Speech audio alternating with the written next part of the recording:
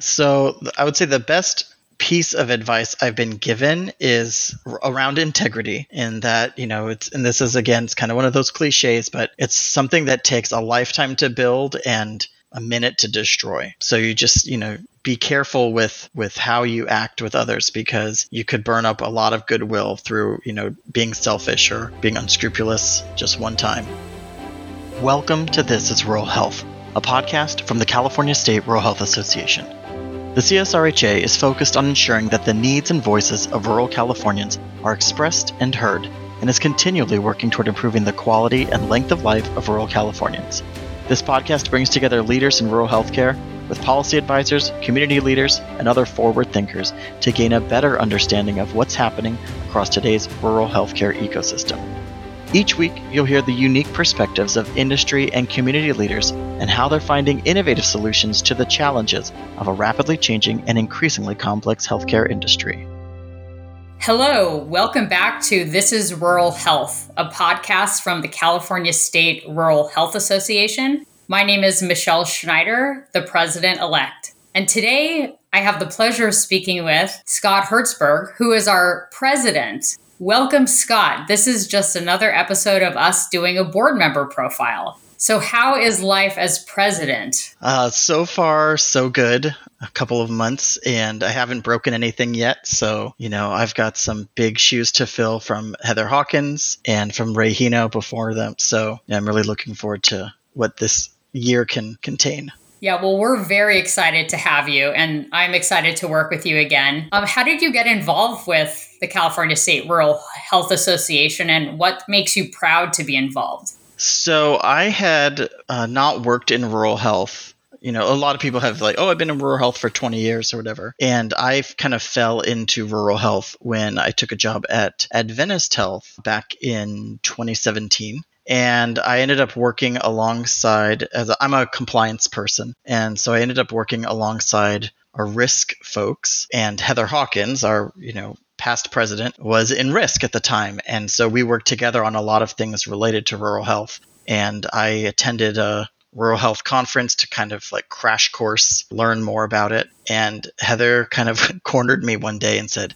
"Hey, I'm in the California State Rural Health Association. I think you'd be a great addition to it. You should join our board." And so I did. She kind of bullied me in the nicest way into joining the CSRHA back in, I want to say 2018. And it's been wonderful. I can't believe it's already been 4 years. But I joined alongside Ray Hino, who became our president. And then we kind of reinvigorated the board from that point in 2018 after it had kind of gone stagnant for a little bit. The thing I'm probably most proud of with the CSRHA is seeing how much it has grown over the last few years. We need to do more growth, and I'm always looking to add more members to our organization, get some more people on our board. I'm really happy to see us expand into non-traditional things like doing webinars, doing our podcast, having a Twitter site and Facebook. Even though Twitter and Facebook are old, we are relatively new to them. So yeah, just seeing it grow, it's my baby.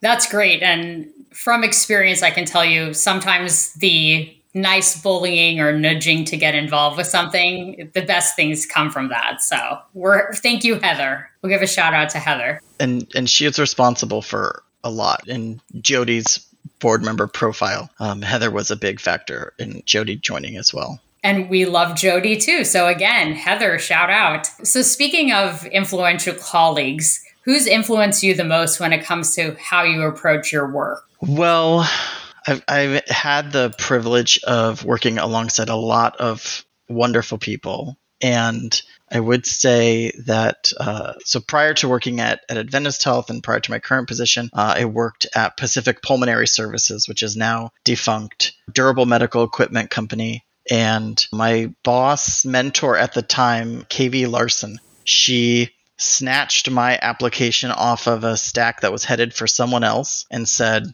"I think this guy's got some experience working in law offices. I would like him to help me in creating this new compliance department." And I got kind of thrust into this whole world I'd never experienced before. I was just looking for a job. I was getting married and finishing grad school, and I needed a job that was closer to where my wife and I were going to live. And this one hired me. And she totally changed my trajectory. So now I've been working in healthcare for 15, 16 years. I can't imagine my life without it. She's a very detail-oriented person, and that's kind of like a trope, or of the you need to be detail-oriented. It's almost cliche, but she really helped me to focus and break even the most complicated project out into really small bite-sized chunks, and to communicate that information with people who have absolutely no understanding of the work that you're doing. So that has something that I've been trying to replicate and carry with me and share with others for a very long time. Those are great tips and advice, because especially when we're working with people in other industries or with other roles, it's just not as simple to comprehend when you're explaining. I can't expect everyone to, work at a place for 10 years before I can show them a presentation, right? So finding common ground, explaining, this is my ask, it's very small, but you'd be really critical to helping me get there. That's been something that has just dramatically changed the way I approach work and projects and all that for the last decade and a half. Excellent. And on a lighter note, when you're not explaining things to other people, what's your favorite TV show or one that you always have on repeat? So I am I have like two different types of shows that I watch. So I love watching the crazy late night HBO, AMC, Showtime, like super high stakes, no commercials type stuff. And then, so that's what I do after the whole family goes to bed. So whether it's like Succession or Walking Dead or Billions or something like that, I watch those. And then the like bite size, I need just quick fix, The Office. I know that's also a very popular one. Classic, yep. As the older I've gotten, the more I've wow, I resonate with different characters in the show. But then recently, Schitt's Creek. Absolutely love that show. I watched it live as it was coming out, like in Canada, but then in the US, and I kind of watched it as it was coming out. As soon as I finished it, I said to my wife, you really need to watch this show. I think you'd enjoy it. Okay, great.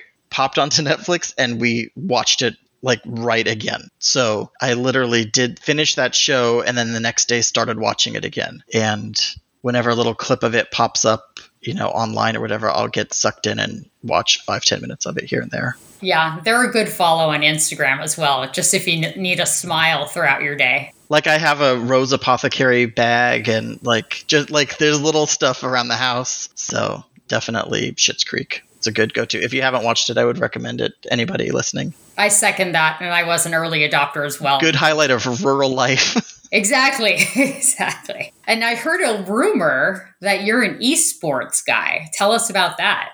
Right. So I grew up watching and playing, the more traditional sports, soccer, football, rugby. But in the last decade or so, as I've spent more time at the computer, I find myself watching the stuff that my parents told me, you better get a real job. No one's ever going to pay you to play video games. And I'm watching folks playing, Hearthstone or Overwatch, Call of Duty, whatever, I see them and they're bringing in $10,000, $20,000, $30,000 per tournament. It's absolutely amazing to see that we've come that far where we're kind of have this fan base and following that we can celebrate people of all sorts of, types of skill and talent. It's all very competitive. They're training, they have to get good sleep and exercise and all that, even though their hands and eyes are the parts that are getting worked the most. So yeah, every weekend or so, there'll be a Hearthstone tournament and I'll log on to Twitch and watch it for an hour or so while I'm folding laundry. That's excellent. And you're a multitasker, which is a good skill for a board president.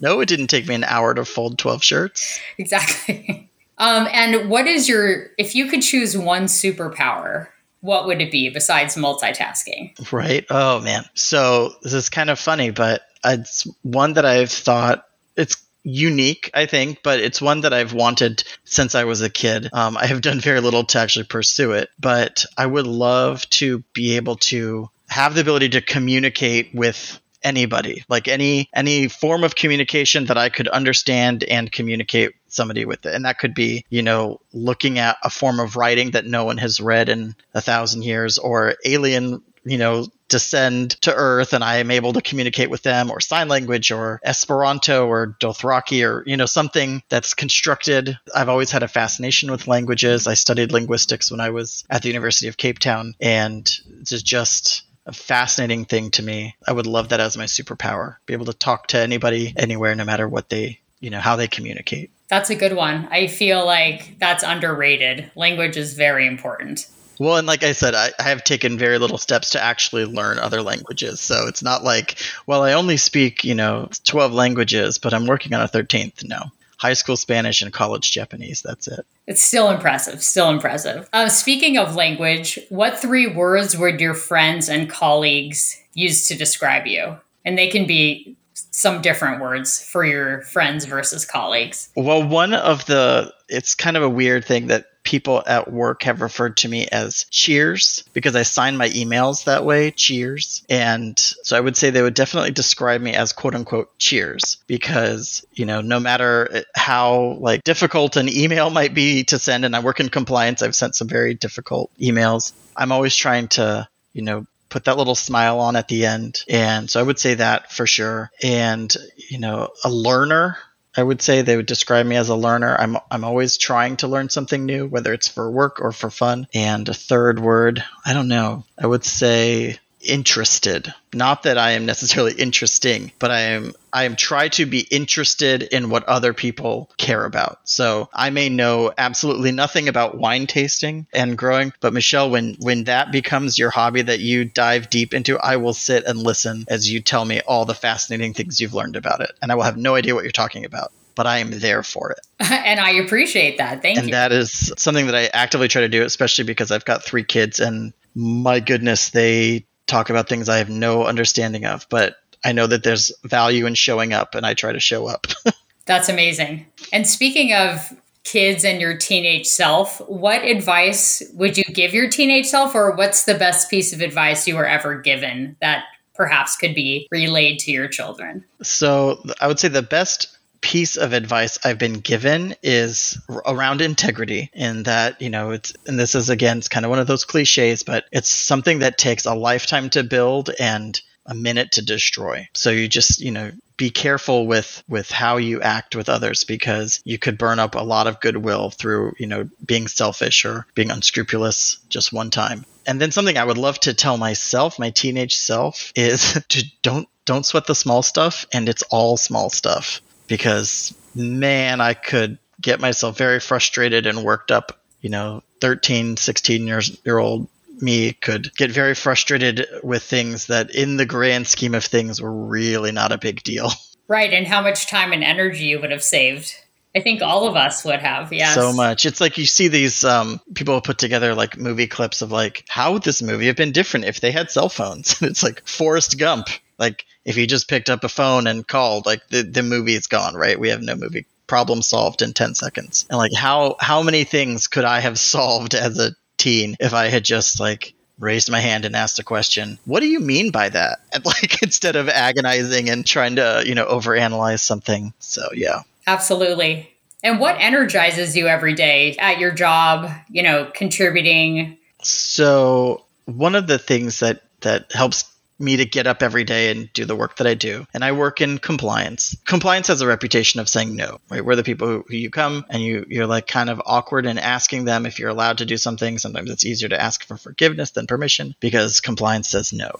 I try to say yes. And I view my role in trying to remove speed bumps that might slow others down in doing their jobs. So I get a lot of satisfaction and energy from being able to have a conversation with someone and say, look, you want to do this? Here's how we get there. You have to go get this license, or you have to document something this way. But yes, you can do that thing you want to do. Because I work with, doctors all the time, these folks who are highly trained and have devoted their lives to a profession, and to be able to tell them no, you can't prescribe that drug, that kind of shuts down. But if I can say, here's how we can get you there, that's what I really look for it every day, trying to find the yes.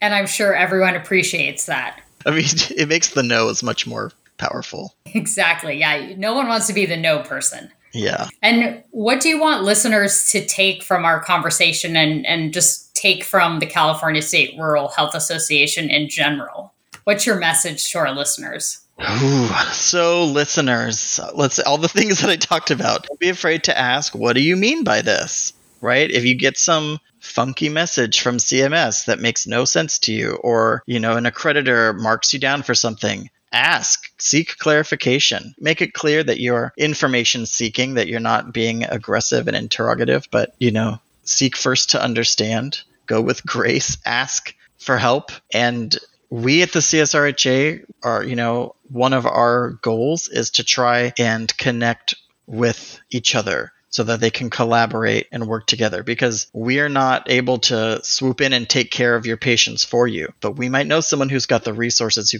who's looking for someone to help. So, don't hesitate to reach out, ask for help. We're all in this together. And, our ultimate goal is to improve the lives of folks who live in rural California.